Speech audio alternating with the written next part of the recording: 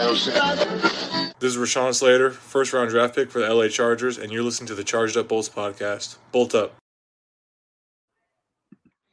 Good day, Bolt fam. We're just a couple of days away from week 5 and the LA Chargers on the road at the Cleveland Browns.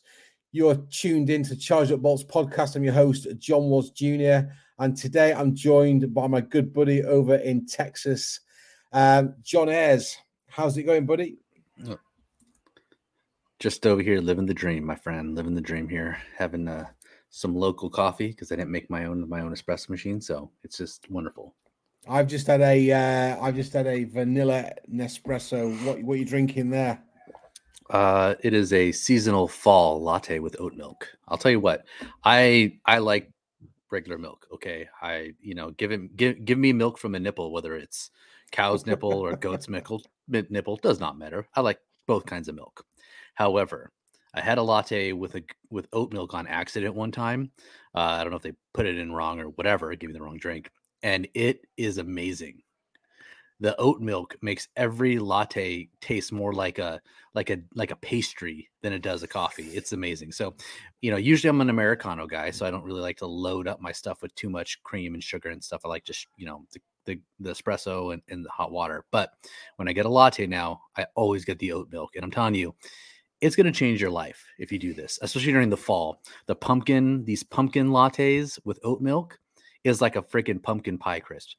I had one place it's a blueberry syrup. Now I'm like, blueberry syrup, that's for something else. No, blueberry syrup, oat milk, a little bit of cinnamon.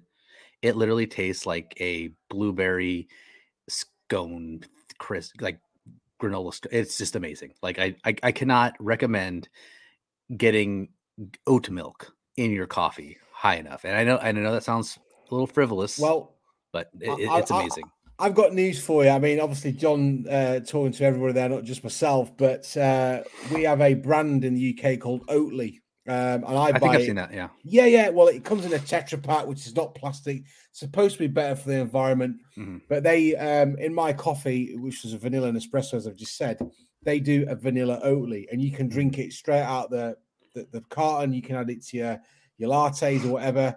And yes, we use oat milk. My wife likes the coconut barista flavor as well. I've started having almond milk, which is great, the unsweetened one, but the sweetened one's really cool on cereals. So yeah, I'm with you. I've sort of trying to move away from milk because I get a bit of an upset stomach, especially if I drink too much of it. So yeah, I'm all in on oat. I think we should get hold of Oatly and see if they want to sponsor the Charged Up. We should. It's quite good, actually. I will get Oatly too at the store if I can get my hands on it. Yeah. It's good. It's good. You know what? They have another kind at my store, and it's like, but it's more like thick and creamy. And I'm like, no. I like a thinner oat milk, right? I don't like this cream. I don't want cream. I want milk, right? Because it's the idea here. So yeah, Oatly does a good job with their oat milk, and I like it unsweetened. I'm not a big sweetened oat or almond milk. I don't like sweetened milks. I like regular milk, and then I have to add my own sweetener. So yeah, agreed. I mean, some of the brands are sweet enough as they are, but sometimes I just like a regular Americano. I mean, I'm not a coffee connoisseur like you, John, but I tell you what really annoys me when certainly in the UK, I'll say an Americano milk. Well, if I wanted milk, I would have said I'll have an Americano with a side of milk. I just want an Americano, a cafe latte, cafe con leche.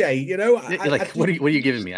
Americano is just an espresso with extra hot water in it. That's all it is. For anybody who does not know that, it's basically what coffee is when it's not drip coffee. My understanding is the U.S. military came over obviously during the Second World War, and I believe the Italians and the French gave them extra strong coffee, so the American troops would put water in it. Hence the term Americano. It is my favorite coffee, although there's nothing worse than a bad one. If it's too bitter, if the water's too hot, it does spoil the coffee. But there's nothing better than a great Americano. Do you know what? This is going to sound really crazy. Black coffees, just a regular black coffee. I'm not going to give them any airtime. They get enough money. There's a world famous burger brand out there, and in the UK, their coffee is exceptional. And literally, the pound and dollar is almost on parity. It's about 99 cents a cup, and it's hot, but it is great. But I'm not going to give him any airtime. You could probably work out who it is anyway. Yeah, probably. But I'll say this. I am a coffee connoisseur. I am a coffee I know snob. you are. I lived in Costa Rica, and half the reason I agreed to move to Costa Rica is because they have great coffee. So I will say that in all honesty. But I will say this. I learned to drink coffee in the Navy, and I promise you, that is not fancy coffee. We're talking Folgers. We're talking instant coffee stuff like Nescafe. Yeah. Like if you could get Nescafe, that was high quality. Usually it was Folger. So it was not great. It was tar. We called it Go Juice. Here's a story for you, similar to you. So you obviously we have coffee and tea in the UK. Well, we used to call it coffee tea. So we used to go on the Rangers, obviously your annual firing camp and stuff. And we had these containers called Norwegians because they were basically designed for operations in Norway, keeping food hot, keeping hot water hot, thermal.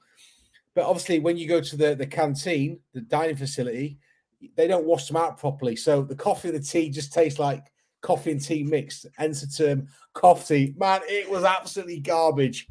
Absolutely. But one thing is, John, over the last sort of 10 years, it may even be longer, I have not touched instant coffee. Man, that's disgusting. That's like microwave tea. In fact, it's probably worse than microwave tea.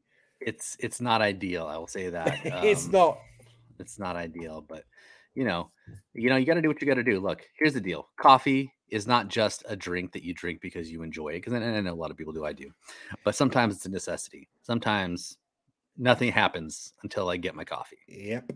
So I hope everybody enjoyed the coffee talk chat, charged up coffee chat. It's wonderful chat, and we'll see you guys next time. Keep those lattes hot and tasty. Let's have a quick chat about the football, John. Oh, I guess we could talk about the Chargers. We could talk about the Chargers. Why not? Come on, let's talk Houston for a bit, and then we'll get on to the salient point of those Cleveland Browns. What's your hot takes from Houston? Were you disappointed? Were you just pleased to get the W? I was happy. It was a great game, at least in the first half. First half, they looked like the team they were supposed to be all year, right? The defense was kicking in. The offense was dominating possession and sustaining long drives and scoring at the end of drives. Like that is what I was expecting from this team, right? If we played every half like we did that first half, we'd be undefeated. We'd have a perfect season. We'd win the Super Bowl. Like that is exactly how to play the game. Great defense, good offense that ends with points every drive, right? Unfortunately, the second half reared its ugly second half head again, and this team just like I don't know what happens at halftime. I really don't. But something happens, and I don't know if someone goes in there and says, "Hey guys, we've got a good lead, so just don't get hurt in the second half," because that's what it looks like. It looks like they're playing to not lose, playing to not get hurt, and it's pathetic, right? You can tell me about being aggressive with the ball you want, but either Lombardi is dialing it back when he has a lead, which is not uncommon for him if you watched any of the games last year. I don't know if people lose focus and lose their edge when they don't have when they're playing with the lead, but either way, it's just poor football.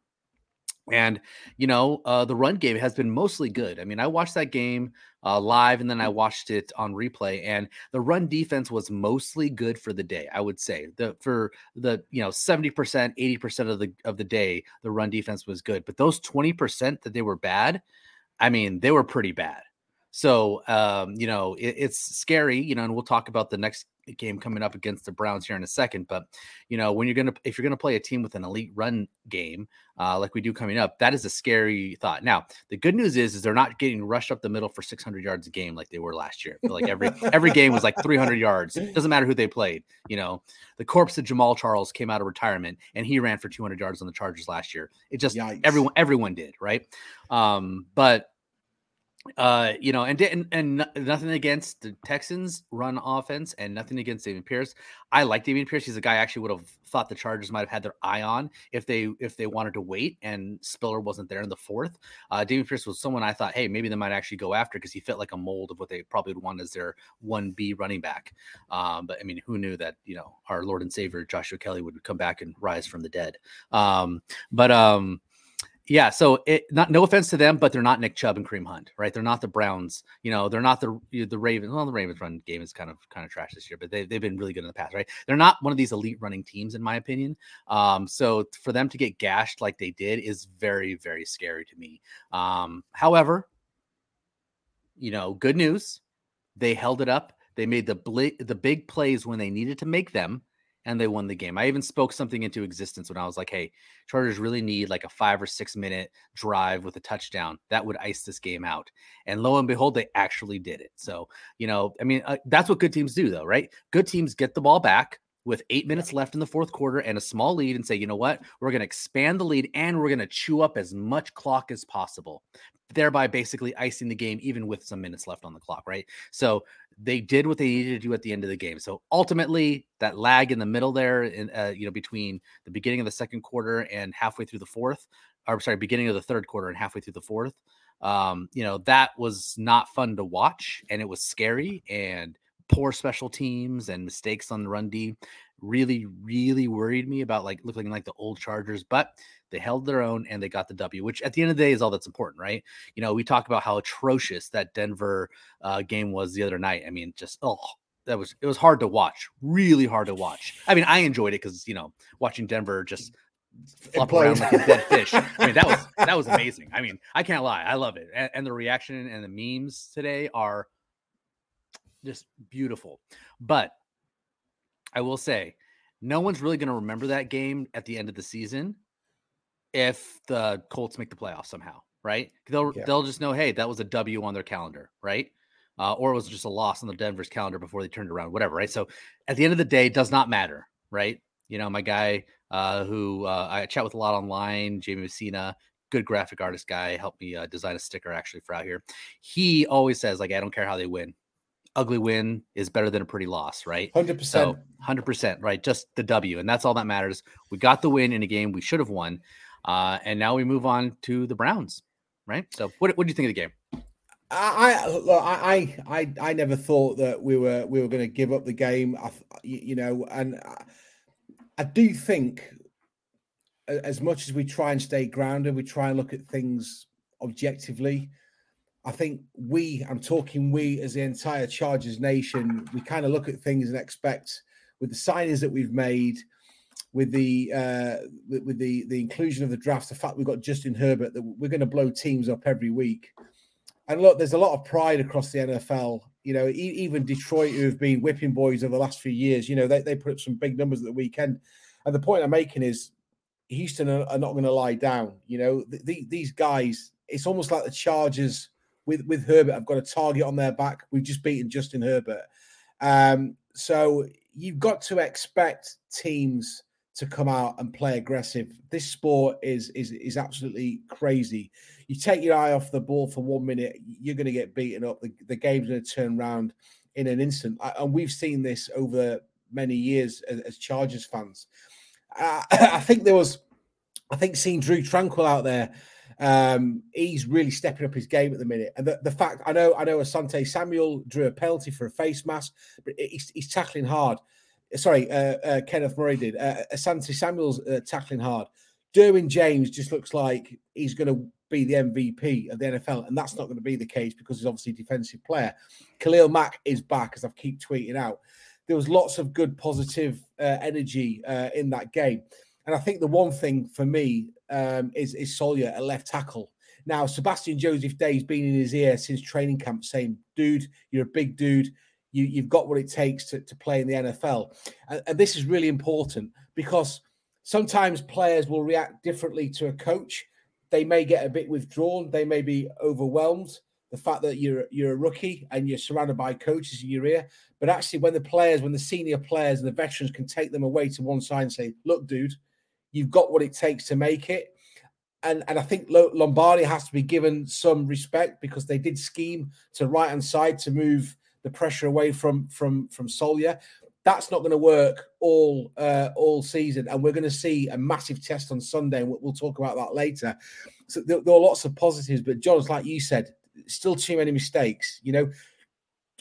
I spoke to Bez in midweek because we were trying to arrange that the podcast was being delayed. And Bez, I hope you get well soon. I know Dan's busy tonight because of the reschedule. But I'm this is going to sound crazy. I'm kind of convinced, I've got it in my mind, that Lombardi and Staley are deliberately not showing their hand. And why do I say that? We sat here in week 10 last year, and the whole NFL network, whole of media were talking about Russell Wilson being the MVP and the Steelers being potential Super Bowl champions. Well, what happened? Seahawks crashed, the Steelers crashed. And I think to show all our cards now, we've seen trick plays, we've seen shovel passes already this season. It's way too early to be doing that. It's dangerous. If the Chargers are being slightly conservative, it's a dangerous game because we are seeing 3 and outs. And those 3 and outs really need to stop because we're not letting the defense rest and recover. We see this time and time again, John, where the defense is getting gassed. When Joey Bosa lost Melvin Ingram up top, he really, really suffered. And I do think that we do need to find our running game. I mean, it wasn't great against it wasn't great against Houston. I mean, 81 yards of 27 carries. That's not good. Yes, Austin Eckler found the end zone twice, but that's not actually, in those 60 yards that he had, that is not eating up the clock. That's not allowing the defense to play because Derwin James and his group, they are playing super, super hard. Now, that must be incredibly difficult to keep doing when you've not had a lot of sleep, when you're on the road in different climates, when the offense are not giving you the chance to rest. So I do think there's an element of the Chargers not showing their full hand, but it's a dangerous game. And I do think that we need to establish longer drives. Look, 3 and out's a 3 and out, but at least let's get into a position where we can kick a field goal and put 3 points on the board because we're going to start getting to these close games. And it's going to really irritate everybody if we're losing a game by a field goal. We've seen this with Kansas City. We saw this with Las Vegas last season. But overall, back to 500 football, really important. Really important that the actual offensive line, 4 sacks we've given up, 4 sacks, tied with Dallas, I believe. That's pretty crazy considering Lindsley's been out, considering that we've now got a rookie playing at left tackle, and Matt Filer, for some reason, is being absolutely garbage by his standards. So there's lots to get into, and I think there's lots of things for the team, and there's lots of things for the coaches to address. But it's 2-2. We now go into Cleveland, and this is a whole different ball game up there at the Dog Pound. We know what happened last season. 47-42, an 89-point shootout. I don't think my heart's going to take that one, John. Do you? It's going to be a heck of a ride for sure. So, we will see kind of what happens with that. But, I'm struggling to understand what exactly we're going to see. Okay. So, the Browns, I know the Browns are up and down. Yep. I mean, they just lost to Atlanta. I mean, that's a pretty putrid loss in my opinion, because I don't think the Falcons, 23-20. Yeah, the Falcons are not a good team in my opinion. They are not. So they just lost to the Falcons. They've beat the Panthers. They've beat the Steelers, and again, and I think Steelers suck. Yeah, I mean, Trubisky is not good. Najee Harris can't get anything going because that offensive line is terrible. I don't think the Steelers are very good, to be perfectly honest. They lost to the Jets in a shootout, 31-30, like losing to Flacco, not exactly ideal. So it's hard to kind of gauge where exactly the Browns are at the season. And obviously they don't have Deshaun Watson, right? And that's obviously good news for the Chargers. They don't have to go against Watson. They got to go against Jacoby Brissett. So the bad news is because of that, they've been really leaning and relying on the running game, which has not been an ideal scenario for the Chargers in recent years. Now, the Chargers are definitely, in my opinion, a better defensive unit against the run as a whole, even though they do have some, unfortunately, poor timings for big plays. So, it is what it is. But I think it's going to be an interesting matchup because the Browns don't have a very good defense. Like that's something I have noticed is that their defense is very susceptible. And now obviously they've been missing some players, but still, like it's not just a player issue. I think it's an overall scheme and gelling issue where I just don't think the Browns defense is up to the task. So I think that there are plenty of points to be had. It's, can the Chargers slow down the Browns enough, to win this game? Now, here's the good news. The Chargers are going, in my opinion, are going to be one of the probably the top defenses that the Browns will have faced this year, right? I don't know who would be a higher. I mean, I guess maybe the Steelers were a better rated defense. DVOA, I think the Steelers are slightly better, but I do think that the Chargers are a better defense. No, the Steelers are actually 25th defensive DVOA. The Chargers, believe it or not, I'm looking at this live now, Football Outsiders. Okay. The Chargers are 11th, and we're 11 off offense as well. So we're sort of kind of just above middle of the road, which is okay this time this season, John, I think. Okay. I mean, I just pulled it up and I've got Pittsburgh at 10 and Chargers at 11 in total defensive DVOA. Oh, sorry. You're right, my friend. I was looking at offensive DVOA. I do apologize. That's okay. I need to get down Specsavers and get my eyes tested. Here's my point. I actually think the Chargers may have a slightly better defense than the Steelers. And here's the difference. The Steelers have a dumpster fire of an offense, right? So much like we've seen in previous games where a poor offense can make a good defense look worse than it is. Because they're tired, like you said, because they're just 3 and outs are just putting them back on the field over and over again, right? Like the NFL is geared towards offense. Okay. Every time they come up with a new rule, it's to hamper the defense and to make it easier for the offense to score or to make a big play. That's just how the NFL is. They understand as an organization that people want to see scores. They don't want to see 12-9 crap games like last night. They don't want to see that. They want to see 47-42. They want to see shootouts. They want to see big scores, big plays. They love that stuff. Okay. So all the defense, all the rules have been kind of slightly skewed more towards helping the offense out. Okay. So the defense is already playing from behind in that perspective. And then you put them on the field and they make some great plays, but ultimately the more the defense has to be out, the longer the defense is out there, the more likely you are for an offense to come up with that right play to confuse them or to find someone who's out of position, right? It's just a fact. So when your offense is bad and you're constantly putting your defense out there, even if it's a very good defense, they're going to get burned eventually. Okay. So that's, I think, what happened with Pittsburgh's defense, where they just kind of got tired and turnovers and stuff just made it easier for the Browns to score. So they were able to kind of run up the score a little bit on them. I don't think that will be the case. I think the Chargers will be able, because they have a good offense, right? Not an elite offense right now, in my opinion, but a good offense. They have a good offense. I think that they're going to be able to hold the ball, hopefully, especially against a Browns defense that I don't think is very good. And I think that's going to limit the amount of time and exposure that the Chargers defense is on the field, meaning they're going to have more of an opportunity to continue to clamp down and play extra hard against the Browns. So because of that, even though they are more susceptible to the run game, here's the thing. If you call the right run blitz, you cover the right holes, right? And you are able to stop 2 of the 3 plays for 1 or 2 yards, and you put them in obvious passing situations, they're going to benefit the defense. Okay.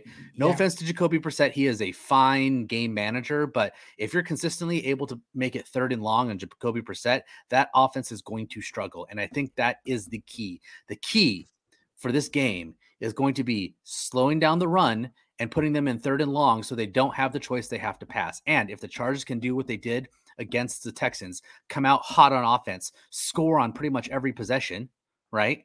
And get up to a double-digit lead, it's going to force the Browns to consider, hey, maybe we can't rely on running it. Maybe we're going to have to start passing it because we're going to run out of time trying to, take 10 minutes to score 1 touchdown, right?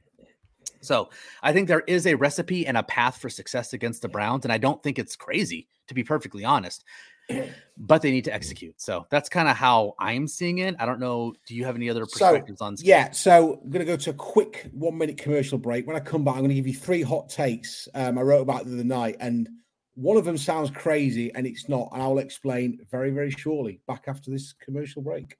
Hey, Bolt fam, the NFL action is in full swing at DraftKings Sportsbook, an official sports betting partner of the NFL.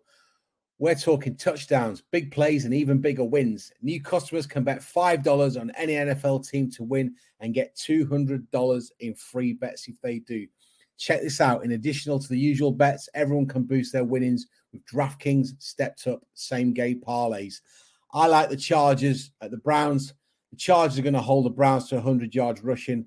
Bold prediction, especially the way Kareem Hunt and Nick Chubb have started the season. And I think Mike W will go for another 100-yard game. To make things even sweeter, you can throw down a stepped-up same-game parlay once per game all season long. Download the DraftKings Sportsbook app now and use promo code TPPN to get $200 in free bets if your team wins when you place a $5 bet on any football game. That's code TPPN only at DraftKings Sportsbook, an official sports betting partner of the NFL. Minimum age and eligibility restrictions apply. See show notes for details. Okay, folks, welcome back to Charged Up Bolts podcast. You're here with John Woods Jr. and John Ayres. We're talking Chargers at Browns. So John's just explained before the commercial break how he thinks the game's going to go. He thinks our defense have got enough, and he does believe that our defense will perform much better than what the Steelers did. Now, my three hot takes this game, and this is going to sound crazy, and let me explain. Last time we played the Browns, we were burned by Nick Chubb, 161 yards on the ground and a touchdown. Okay, this year, Chubb he's running all over the place. He's put up 3 100-yard games. Week 2, I think he posted around 87. So the dude's on par for about 1,900 yards and 21 touchdowns throughout the regular season. He's also backed up by Kareem Hunt. On his day, can burn the Chargers, as he did. I think he went for 70-odd yards last season. Now, the Chargers need a baseline target. Our run defense is much better than it has been in previous years. And I believe that baseline target is 100 net yards rushing for the Browns. That is what our marker needs to be. Jacoby Brissett is not going to throw the football like Justin Herbert or any of the other potent AFC quarterbacks. He's going to rely on a run-heavy game. And our defense has to be prepared for that, which goes back to what we said prior to the commercial break. The Chargers' offense have to go on a sustained drive, give the defense time to get gas back into their lungs and perform to the standards that we know that they can.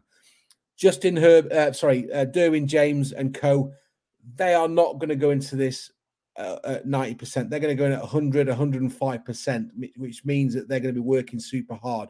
We have to give the defense a break. And if we do that, we can hold Cleveland to those 100 yards rushing, because if they start opening up and we start getting exposed like we did before, it's going to be a long, long night. Now, I did hear a podcast talking about how good the Browns' offensive line is. If you look at Jedrick Wills on left tackle, he's given up 10 pressures this season, including 2 sacks. Their center, Ethan Poich, has given up 5 pressures and a sack. I wouldn't be surprised to see Mack coming up against the left tackle, and I wouldn't be surprised to see the likes of Mack and Jerry Tillery attacking the interior and trying to get in between the gaps between the center and the left and right guard, because I do believe that Mack will have a field day on Sunday. He's been playing lights out. He's scored, I think, about 45% of the Chargers' sacks this season. He's just been elite. And we're starting to see other players come in now and register those sacks. I want to see Chris Rumpf coming off the edge and registering at least half a sack. He needs a couple of QB hits to get his momentum up and get some confidence. Like you said, John, we've got to get pressure on this 3rd and 1 situations. That's where we're going to be hitting Jacoby Brissett. And we go on to the offense. I think you explained, John, before we came on air, it doesn't look like Keenan Allen's going to be playing. Michael Bandy showed up last week, 2 receptions, 49 yards. The dude has found ways to get separation. He's found ways to extend plays. And I think we're going to see a Michael Bandy touchdown if selected on Sunday, because he's a relatively unknown. everyone knows what Mike W is going to do. You throw a 50-50 ball with Mike Williams, it's going to be an 80-20 ball because of his size, because of his strength, because of his athleticism. I think Bandy, there's not a great deal of tape on him, and I think the Browns secondary will be exposed. We will have to rely on our passing game because we just haven't found our running game, and we are, again, we're looking at holding the Browns to 100 yards net. We need to be looking at establishing 100 yards net in order to eat up that clock, sustain those drives, and give the defense a break. John, this is going to be a massive challenge, I think. I think the Browns are probably not playing as well as they were last year. And I've read several articles that said the Browns could be 4-0. They could be 0-4, like you said. We don't know what they are. But the same could be said for the Chargers. You know, and I want to see another good performance. Neither of these teams will want to fall to 2-3. There's three teams in the AFC North at 2-2. The Chargers are playing Las Vegas. Sorry, the Chiefs are playing Las Vegas this weekend. We cannot afford to lose another game and fall yet behind to the Chiefs, because that's just going to be even more difficult to actually, catch the Chiefs and win this division. So there's an awful lot on the line here, I think, for both teams, even though it is only week 5. But John, I think it might come down to some basic mechanics of not drawing an offside flag, not getting a face mask, just staying disciplined. And I think the Chargers in some cases are finding that really difficult because they want to go out, they want to get 7 or 8 sacks a game. They want to get 2 or 3 interceptions. It's almost like they're trying too hard in some cases. Zebras, we know that the officials are finicky, and this is why you've got to maintain your discipline. And it'll be something silly that'll potentially trip us up in this game. But John, do you think we can get over this Jekyll and Hyde first half, second half performance? Because again, that worries me at this point, at the 11th hour. I mean, I sure hope so. I sure hope they can figure it out. My thought is that they get too conservative with the lead, and I don't know whose mindset that is. I don't know if that's Lombardi's mindset. I don't know if that is Staley's mindset. I don't know if there's an organizational tepidness, but I'm hoping that changes, right? Something that's an interesting note is that, our kicker Hopkins is going to be potentially out of this game. They signed a kicker to the practice squad, potentially elevated him to the regular 53-man. When game time starts, if Hopkins can't go. And I think that is an important thing to watch. And I think it actually might benefit the Chargers, to be perfectly honest. If Staley does not have confidence in his kicking game, because he's got some backup in there, maybe we're going to see a little bit more 4th and Staley. Maybe we're going to see a little bit more aggressiveness. Once we start getting into field goal territory, getting more aggressive with play calling, getting more aggressive with going for it, because we don't feel like we can rely on maybe those 50-yard field goals that we would expect Hopkins to be able to make. So it might be a good thing. It might be a good thing for them to play without a healthy field goal kicker, to show kind of like what happens when we go for it. Ultimately, there needs to be a killer mentality, right? You see it in some of the best teams in the league, right? They get a lead and they keep going, right? The Chiefs, perfect example. They get a lead and they don't stop. They just keep coming at you and keep scoring. Why? Because they understand that no lead is safe in the NFL, right? A botched kick followed by a 3-and-out, followed by a touchdown by the other team, that's a 14-point swing right there, right? Could have happened in a matter of minutes, right? Theoretically, team scores, touchdown, kicks off, fumble, that turns into a touchdown. Your next play, you turn it over or you go down on downs and they score another touchdown. That's a 21-point swing that may have happened within a 7-minute span of the game, right? Things can change that quickly in an NFL game because you have such dynamic players and things can happen. So I think that they understand that and they say, hey, just like the Bills, like we got a lead, keep pounding, never stop trying to score, never stop being aggressive, because you never know when you're going to hit a lull and a few things bounce the wrong way. And now the other team has all the momentum and everything's going in the direction, right? I think that could be a downfall for this team if they have that mindset. So my hope is that they can turn that around and not have that second half lull, because if they do, they just put themselves in a position, right? The worst thing you can do is leave the other team to hang around. Okay. You let them hang around. They have that confidence. Hey, we just need that one drive. We just need that one field goal. We just need that one big play and we're back in this game.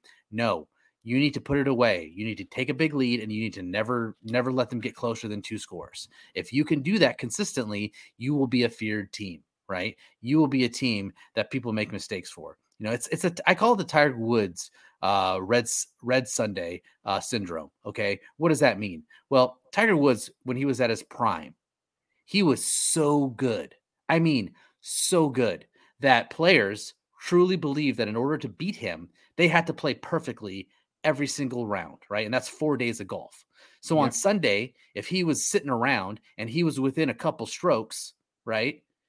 You, in the back of your mind, you're like, this guy could easily gain 5 strokes on me and win this tournament, right? Because he did it multiple times. So what did you have? Instead of players playing cautiously with the lead to kind of just cautiously win a golf tournament, what you had is guys making, taking risky shots, going for it when maybe they should have laid it up. Why? Because in the back of their mind, they knew, hey, this guy can come back from anything and win, right? The great teams are like that. The Patriots are always like that. And what does that happen? It forces teams to maybe do things that they wouldn't have already done, right? And that's when mistakes happen. Okay. If you can force the other team to make mistakes because they feel like they can't just rest on their laurels, right? Then not only are you going to benefit by getting turnovers or botched plays or whatever, but it also is going to feed into the aura of your team. So that's what I want from this team. I want the Chargers to have an aura of this team can explode at any time.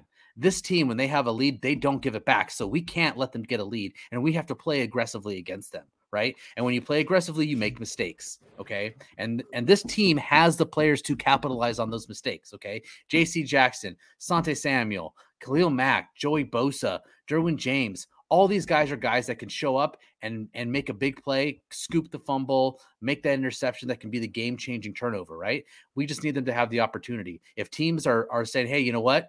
We're still within a field goal. We're still within 7 points. Let's just continue dinking and dunking, and we'll take 1 or 2 shots. And if one of those 2 shots hits, guess what? We're right back in this game, right? We cannot let teams do that. Yeah, we need to be aggressive. We need to drive up the score, because if they don't believe they can dink and dunk and they have to try to push it, that's when our guys are going to get those opportunities. J.C. Jackson was a ball hawk in New England. Why? Because teams felt like they had to push it against New England. And when you push it against New England, you make mistakes. You give guys opportunities to make plays, right?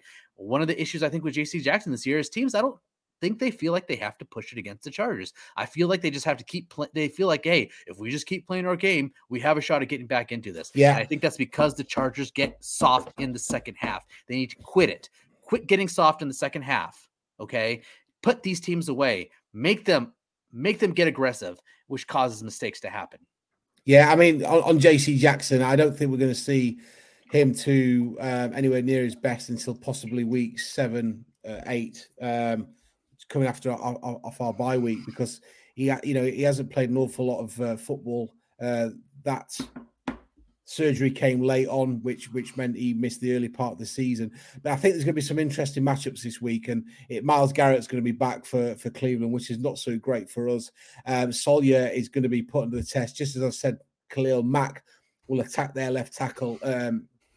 I think that'll be the same with Myles Garrett. So I'm looking to see how Joshua Kelly blocks. I know he did some. He made quite a few blocks last week, and whether or not Lombardi puts Everett in there, the left-hand side, just to shore that up. But Sawyer is not small, and I'm sure he'll stand up to the test. Zion Johnson still hasn't given up a pressure. He's going to be tested again this weekend. But it's going to all boil down to who's got that mentality and whether or not they've got it in them to ride it out. And I think the other one, John, is we're starting to see interceptions now. Bryce Callahan last week, another 2 picks last week for the team, which is great. I mean, we went through spells, didn't we, over the last 2 or 3 years where 3 or 4 games without an interception. Turnovers are key. And I think I mentioned it last week when Mills got his first, that he threw that early pick. that's going to unsettle quarterbacks. And if we can unsettle their rhythm, I think that's going to be one of the keys to the game. But again, unfortunately for the Chargers, we're in a position now where we're potentially looking at a backup quarterback. Our number one wide receiver is still out, but we have to learn to win with what we've got. If we can start doing that, like you say, John, putting these teams away, people are going to start to fear us, because I do think that teams respect the Chargers, but it's not like you say, when Mahomes got the ball in his hands, there probably a lot of teams thinking, well, we're just limiting his ability to put points on the board. And that's how we need to be with Justin Herbert. But I do think that we need to keep Myles Garrett away from Herbert as well, because he's probably not 100% healthy. Lots of ifs, buts, ands, and whats. I think, if I remember rightly, reading the stats, Nick Chubb, although I've said we need to hold the Browns to 100 yards, I think Chubb's had 3 times as many explosive rushing plays as the entire Chargers team have. So, you know, there's a lot on the line, and people are going to look at this and say the Chargers are the favourites, but it's going to be tough up there in Cleveland. But I think it will set a marker to the AFC if we can win this one, John. I mean, I'll tell you what, I'll read out the predictions from our 2 co-hosts who are not here. So we've got 24-27 Chargers. Bez is gone. He's gone with a narrow 3-point victory. Dan's been a bit more hopeful. He's gone 27-17. 2 low-scoring games compared to last year. What do you reckon? I think it's going to be a slightly higher scoring game. As do I. I think playing against this defense is going to give them an opportunity to score points again. I don't think the Browns defense is as bad as the Texans defense, but I still see the Chargers. And I think maybe playing in Cleveland and knowing their backs are against the wall here, I think they will play a little bit with more aggressiveness and a little bit more of a chip on the shoulder. So I think it's going to be 31 for the Chargers. I think second week in a row they score 30 points. So I think this defense is ripe to get thrown on and to give up a big player or 2 here or there. So I see a 31-point score for the Chargers. However, I do see this being pretty close. I don't see them routing the Browns. I see the Browns really, really putting up a game. So I see the Browns also scoring almost 30, but it's 27. So I see 31-27. Okay. I'm actually going 35-31 Chargers. I do think that there's going to be points in this game, as we saw last year. And look, football's about being aggressive. It's about putting the boys to the board. So we don't want any 12-9s, unless, of course, we get a Chargers victory at 12-9. But I do think this will be a relatively high-scoring game. I don't envisage it's going to be the shootout that it was in 2021, because I don't think my heart could take that, to be fair. Well, between you and me thinking they're scoring in the 30s, and then I think both of the other hosts are scoring at least 24 points for the Chargers, if not 27. Like, that's pretty much a guarantee based off what we saw last year of a 17-10 win, right? Pretty much guaranteed they're only going to score 17 points. We're going to be like, oh, they're going to score a bunch of points here. It's going to be a blowout. And then they're going to score 2 touchdowns at a field goal. Like I said, I don't care. I don't care if it's an ugly game. To be honest, I don't care if they give Austin Eckler 35 carries and they win that way. If it works, do it. Okay. Yep. I just want the W. Okay. They are in a crucial stretch here. Let's talk about this for a second. It's just you and me. We've got a little bit of time. We don't have anybody trying to run off and go celebrate in the streets because Eurovision's coming to the UK. Okay. We don't have any of that fluff around here. Okay. We're talking about 2 most important things in the world: football and coffee. All right. So football right now, let's talk about the next 3 games. Let's talk about it. Okay. Browns, tough one in Cleveland, tough game. They need to come away with a win. I think they really do. If they can win that game, I think it's more of a downhill battle at that point. Like the Broncos. Now, mind you, the Chargers have a sorted past with the Broncos. However, look at that past. Every time it's a tough game, and every time it just seems like, oh, they just gave that one away. It was in Denver most of the time. Okay, maybe not every time, but most of the time. The Chargers have a real trouble playing at Mile High. It's always a trouble game for them. Yeah. This coming up game is at SoFi. It's not at Denver. Okay. So I have high hopes for that game too. So I think that's a winnable game. And then the Seahawks, great story. Love me some Geno Smith. Love the fact that they just took a haul from the Broncos. I mean, took their future away from them, handed them a quarterback who is now completely underperforming. And the Falcons the Seahawks are pretty much going, hey, we're going to troll them by starting Geno Smith and have him be a top quarterback. Now, do I think Geno Smith can continue to put up a top 5 QB DVOA passer? No, absolutely not. I think this is a flash in the pan, right? Fitzpatrick, he would always start the season. Somehow he'd win the quarterback battle. Maybe it was injury or whatever. He'd be the unlikely starter, and he would start hot. Like the first 4 or 5, maybe even 6 games of the season, he would be like a man possessed. And everyone's like, oh my God, it's Fitzmagic. And then what happened? As one podcaster who I really enjoy in fantasy, Chris Harris, likes to call him, Fitz Pumpkin, right? He would turn back into a pumpkin, and he would go, oh, that's right. That's why he's not a starting quarterback in this league. That's why he's just a backup, because he would regress to the mean, right? I think Geno Smith's going to regress to me. I like the guy, but it can't last, right? And that defense, I think, is playing above their head. I don't think the defense is as good as they claim to be, especially since, some of the teams they have put down. So I think that is a very, very winnable game. And again, another game at SoFi, another game they should win. So at Cleveland, backs against the wall. They win that game. They win the next 2 games at home. They get a break. Okay. That's 3 in a row, right? And then what? You have the Falcons after that. Another very winnable game. Okay, so now you're talking a 4-game win streak, right? And then we've got 3 tough games of 49ers, Chiefs, and Cardinals. Exactly, which is why. And by the way, it's Chiefs at Arrowhead, right? Yep. It is. It's at SoFi. Isn't it the Chiefs? Sorry. Chiefs at SoFi. So that's good. So we at least get the home game, but it's Arizona and Arizona. It is at San Francisco, not an easy place to play with that defense, right? So there is a tough stretch of games, and then we're going to play the Raiders in Las Vegas, which who knows what that's going to be like, right? So and the Dolphins. The Dolphins are surprisingly a very good team this year, so that you can't discount the Dolphins, at least it's at home. So there's a tough stretch of games coming up. This team needs momentum going into this, and you can tell me all day long, momentum doesn't carry from game to game, sure, but a positive attitude, okay, and belief in yourself, those translate. Belief in the system, belief in the coach, belief in each other, and trust in each other as a team. That all carries over. Maybe the momentum doesn't officially exist, but that confidence, all that's exuding from a good football team, that does exist. So if we can take a 5-6 game winning streak into that tough stretch of games, that is a heck of a place to be. That is heck of a place to be. We should have. I mean, I was expecting Keenan to be back by now. He's not, but we should have Keenan and Joey back for the Falcons game, because I don't know about Joey. I think he might not be coming back until much later in the season. I know they say, there's possibility of an earlier timetable. I don't believe it. No offense to Joey, but we've seen the story with Joey enough times. He's got lingering issues. It can take him time to get back on. Do not want him to rush it. If we can just get Joey back for Kansas City, that would be my best case scenario. And then obviously the playoffs. And then the playoffs, keep it healthy for the playoffs. But I mean, look, it's there for the taking now, but it all starts on Sunday. And if we can carry the football, if we can eat that clock up, and give the defense some oxygen in their lungs, give them a bit of a break.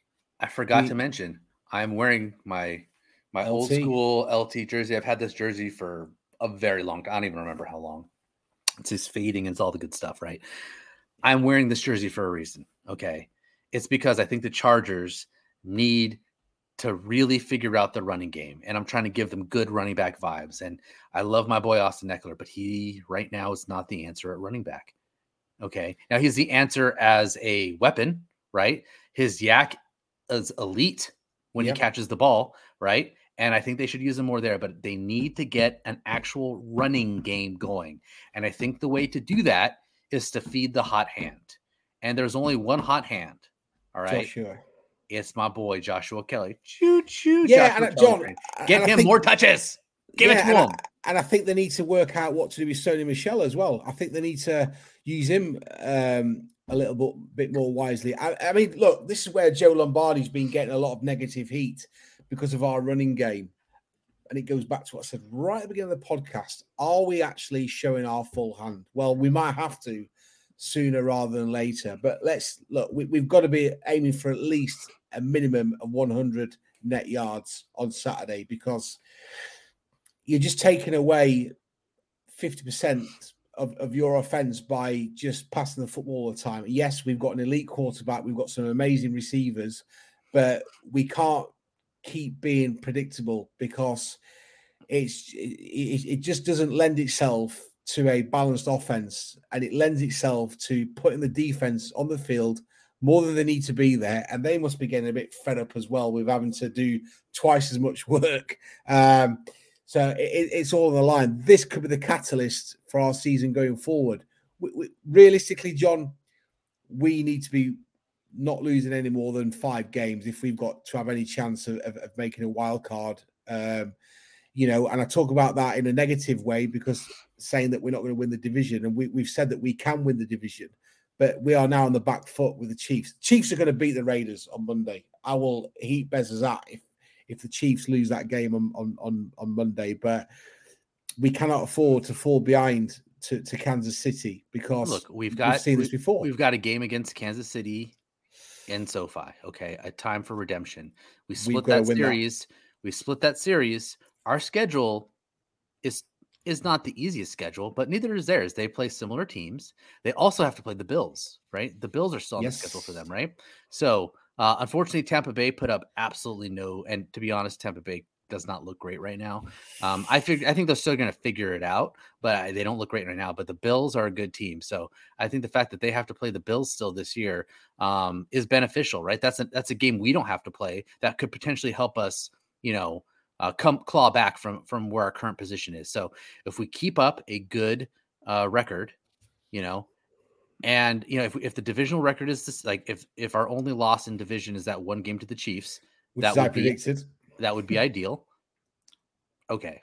If that's our only loss in the division, and let's just say we beat the Chiefs, right? Then we're their only loss in the division, right?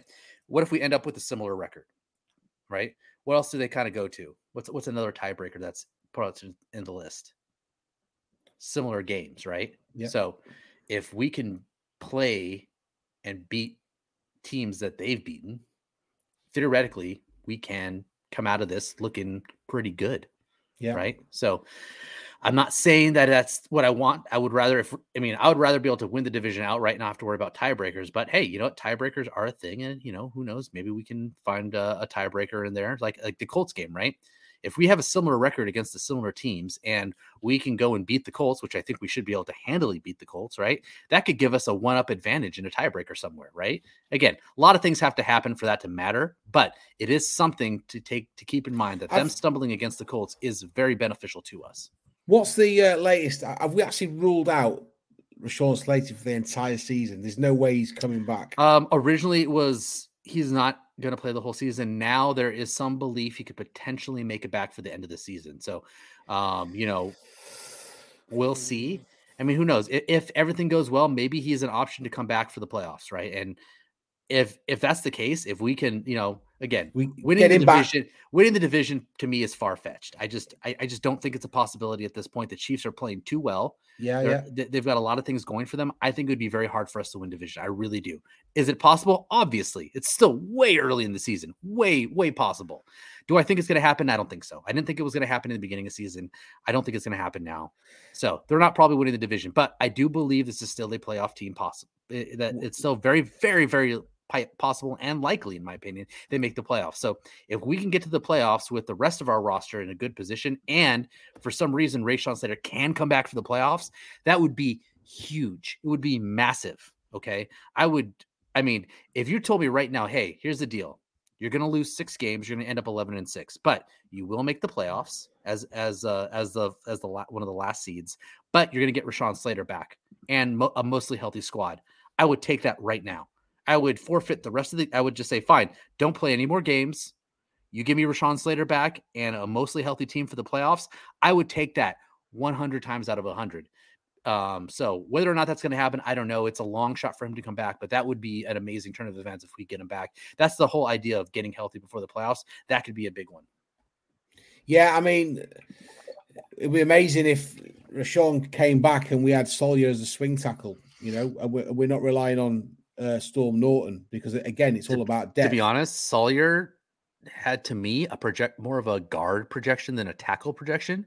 And again, I'm not some offensive line guru, but I looked at him as a guard. So if we get Slater back, we've got Pipkins continues to play at the level he's playing at. Obviously, Lindsley back would be huge. And then you've got Zion playing like an elite rookie, right? Filer is our weak link. If we can move Sawyer into that left guard and he could shore up our left guard, where would the holes be on that offensive line? I know. Where would the holes be?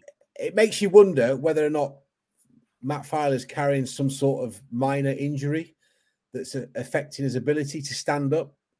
Maybe. I mean, I don't know. I mean, here's the deal. Sawyer to me felt like he was a prospect for like maybe a guard position, but they didn't need that necessarily, and an emergency kind of tackle, maybe, I guess.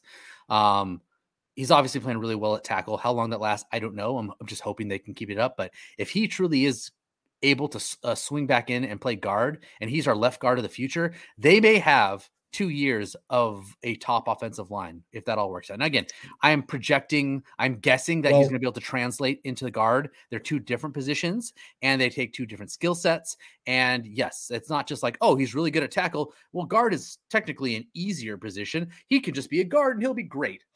It doesn't work like that in the NFL. It does not. But I do think that he has the skills and he's got the body size for it. So it just goes to show you as well how good Corey Linsley is, because when Will Clapp's there at center, it's a completely different, and Clapp's not horrible, right? It's not like we're talking about like, but he's not Linsley. Levels. No, but he's not Linsley, and that's Linsley. The center is the quarterback of the offensive line. Yeah. He is directing things. He's checking. He's checking out and calling out assignments. He's saying, "Hey, watch for this," or like it's such an important role to have that kind of a steady veteran presence as your center. And for him to be gone and for us to rely on Clapp, the whole dynamic changed, in my opinion. So I think Linsley back healthy is huge. I think outside of Rashawn Slater, Linsley is probably our second most important piece, because we can patch together guys around him as long as Linsley can be there to kind of lead the troops and kind of be our on-field general for the offensive line. So. Well, yeah, and I'm just wondering whether or not, I mean, if you look at Cleveland's secondary, they've not been particularly great this year, and it's whether or not Lombardi's going to let Herbert cook with Mike Dubb downfield, and really testing that Cleveland secondary, because I think if we can do that, then that might open up the running game, because if we can, we've seen it before last week, we caught the defense off guard. If we can do that maybe in the third quarter against Cleveland, get the running game involved, keep the defense guessing, that could be another key to victory. Because I do think at the minute with the Chargers, there's a bit of, when things are not going quite right, when we're digging ourselves in a hole, people get a bit nervous trying to rush plays.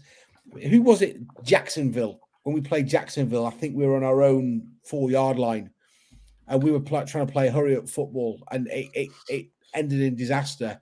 I think sometimes you've got to settle down, slow it down a little bit. Just think about it a bit more methodically, as opposed to trying to burst out the door when we haven't got a running game. So game management is going to be huge, but I want to see Newsome and Ward being tested on Sunday, and I think Bandy, I think Everett, it's obviously Mike W. Abel to do that, and certainly Eckler, like you said, John. Eckler's yak is been amazing, and it looks like Eckler's strength on this team is that hybrid back as opposed to a organic running back. But yeah, I'm going to say this. I'm going to throw a name out there now. Here's the deal.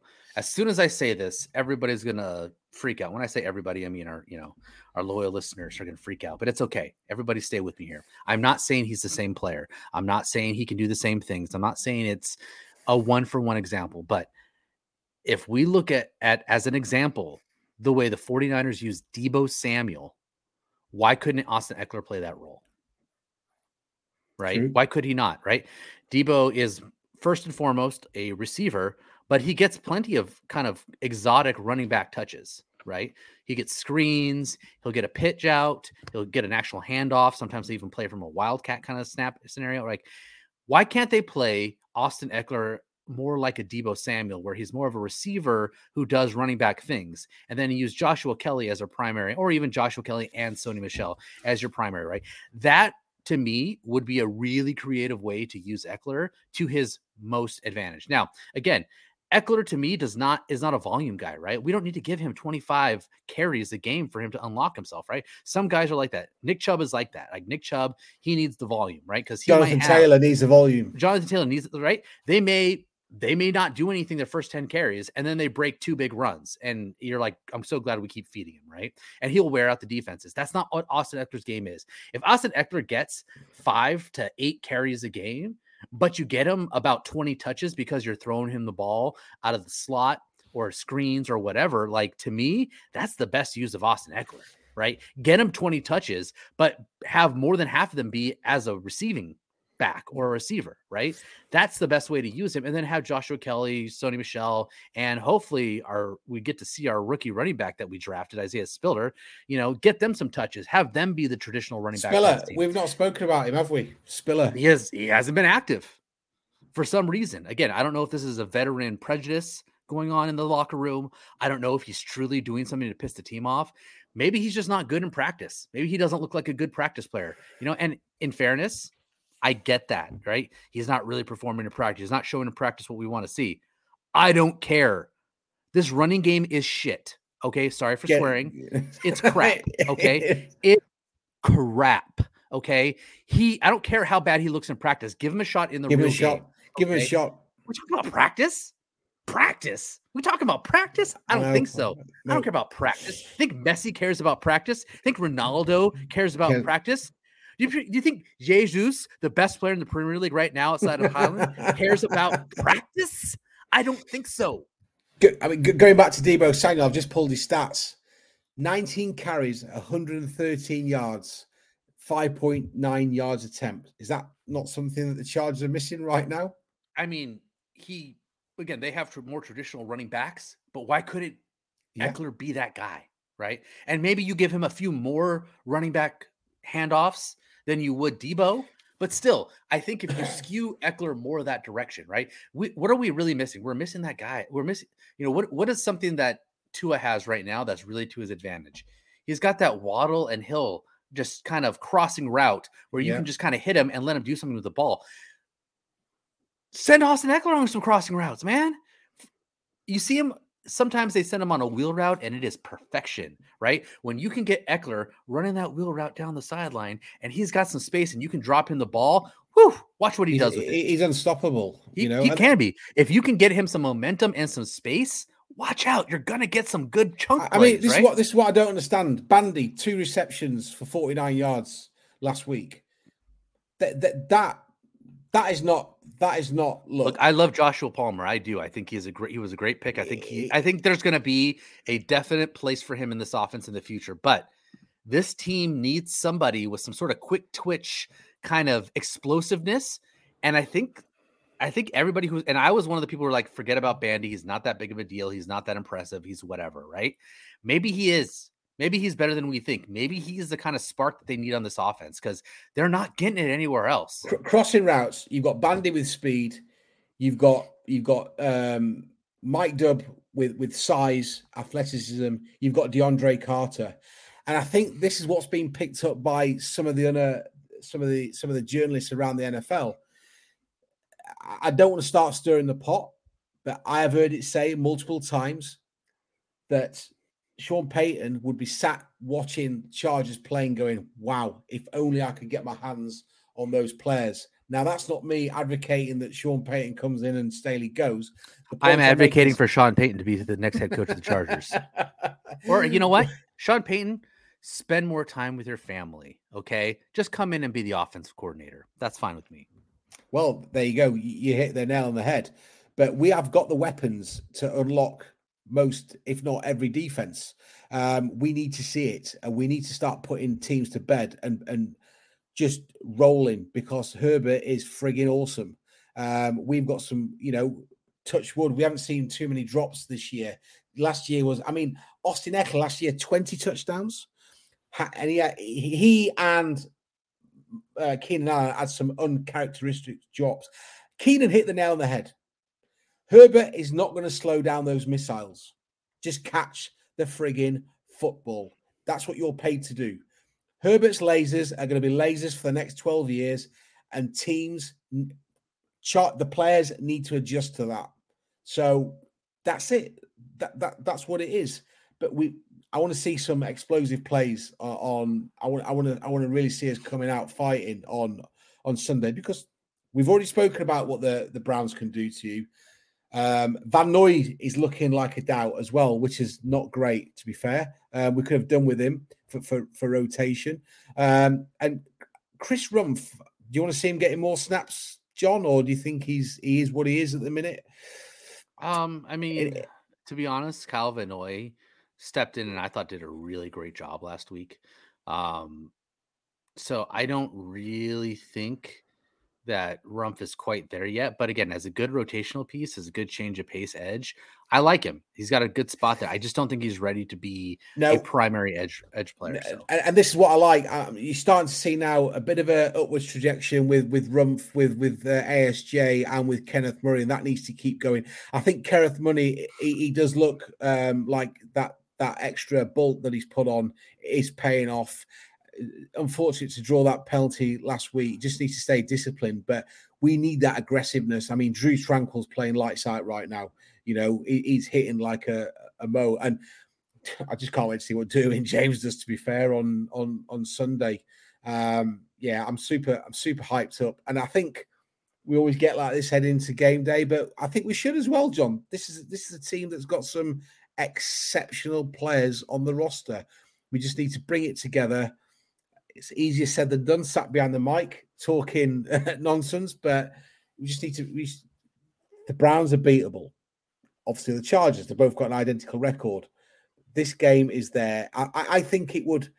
I think it would be a bit, not saying that people are going to be talking about the Chargers in a Super Bowl context, but I think if we win in Cleveland on Sunday, people will sit up and take note of that and say, well, maybe the Chargers. The other two defeats, one against Jacksonville was a bad day at the office, and the Chiefs is always a close game anyway. But it's what happens if things don't start going our way. Because at times against Jacksonville, I think Coach Staley looked like he was rabbit in the headlights. And look, we've seen this with every head coach up and down the league for generations.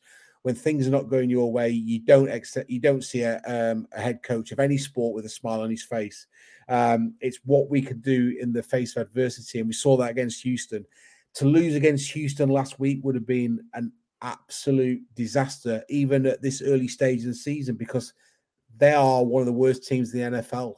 But they're obviously fighting for pride. So I just want to see a victory, and I want to see some good performances out there, and stop with the conservativeness, because that is where I think we'll potentially come unstuck against Nick Chubb, Kareem Hunt.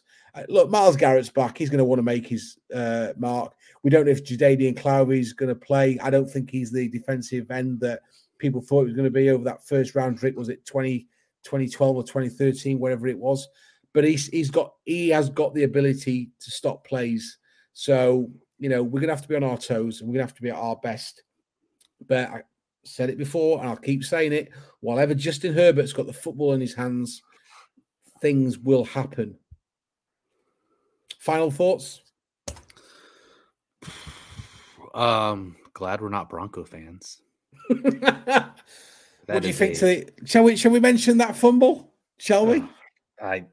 No comment. No comment. All I gotta say is they're in a really bad situation. I mean, really bad there. So I'm glad that that's not our situation. I mean, and to be honest, the Broncos are a prime example, and even the Browns for that matter are a prime example of how important it is for us to have Justin Herbert, right? What they were willing to give away from an assets perspective, and then what they were willing to pay these quarterbacks to come in and play for them because they were not able to find their own franchise quarterback is just a warning sign for all teams. Spend a lot of time drafting quarterbacks because if you don't have one, it's obvious and it's a problem. So I'm just glad we're not Bronco fan right now because they're in a tough spot. That team looks bad. So I'm just glad about that. I'm cautiously optimistic about this Browns game. I'm afraid it's actually not going to go very well, but I still am going to be cautiously optimistic. Yeah, agreed. Look, it's been a fun episode. We spent the first 10 minutes talking about coffee, but yeah, let's hope we can enter. Let's hope we sat here in 5 or 6 days' time talking about a potential to go 4-2 because that would be great. We don't want to lose this one, and I don't think we can afford to. You know, we've got to win as many games as possible. We'll see. Thank you, Herbert. He's just talking in his presser right now. Obviously, we can't hear what's going on because we're recording this. Final thoughts from me. Just play your hearts out, guys. Just do your thing. Stay disciplined. Give Herbert the football. Let's get Mike Williams more involved. And let's just pray that Myles Garrett doesn't have one of his best games of his career so far. John, where can we find you on socials? As always, you can find me at Adroit Airs, #AudibleChocolate. You can find me at Endzone85. You can find us at charged_up_bolts. Charged_up_pod is obviously the handle for this. Bez the Spaniard and UKLA Chargers. Obviously, Bez and Dan not with us tonight. Bez, get well soon. I know you're not well. I know that you were saying that you can't talk earlier. Hannah must be delighted. But no, look, everyone, thank you for listening. It's been a pleasure. Thank you for watching on YouTube. Enjoy the game. For those of you traveling to Cleveland on Sunday, tweet us and we'll retweet those amazing pictures that you guys keep sending through. Final point, John, when's your next home game? When you next back to SoFi? It's hard to say. I had originally planned for my child's time off to go in October around Halloween. But when the schedule came out, plans were ruined because that's their bye week. So going to Orlando instead. So that'll be exciting. Instead of a Charger game, I get to go to the Wizarding World of Harry Potter. So it's good. It's good. I like it. I'm sure it's fun. I'm really not a big Wizarding World guy, if I'm going to be particularly honest. My wife and my kid are. Top tip, I don't know what was the last time you went. I went in 2017. Take 3 credit cards because, man, you're going to need it. $25 now, parking, 50 preferred. Yikes. I'm just going to stay home and watch football. Yeah, and let's hope Emma does not want a magic wand and a cape because that's another $600 down the pan, my friend. Oh, my wife already ordered the Pottery Barn Harry Potter outfit, which is probably like $100 more than a regular Harry Potter outfit. So I've seen your garden. Just go get some twigs and tell Emma that this is a magic wand that you bought. That's exactly what I'm saying, but whatever. I don't know. Anyways, all right. That's it. John, right. It's been fun. Thank you for listening. We will catch up next week for another fun-packed episode of the Charged Up Bolts podcast. Bez and Dan come back soon. This is what happens when you let us run the show ourselves. It's chaos. Chaos. Bolt up. Bolt up.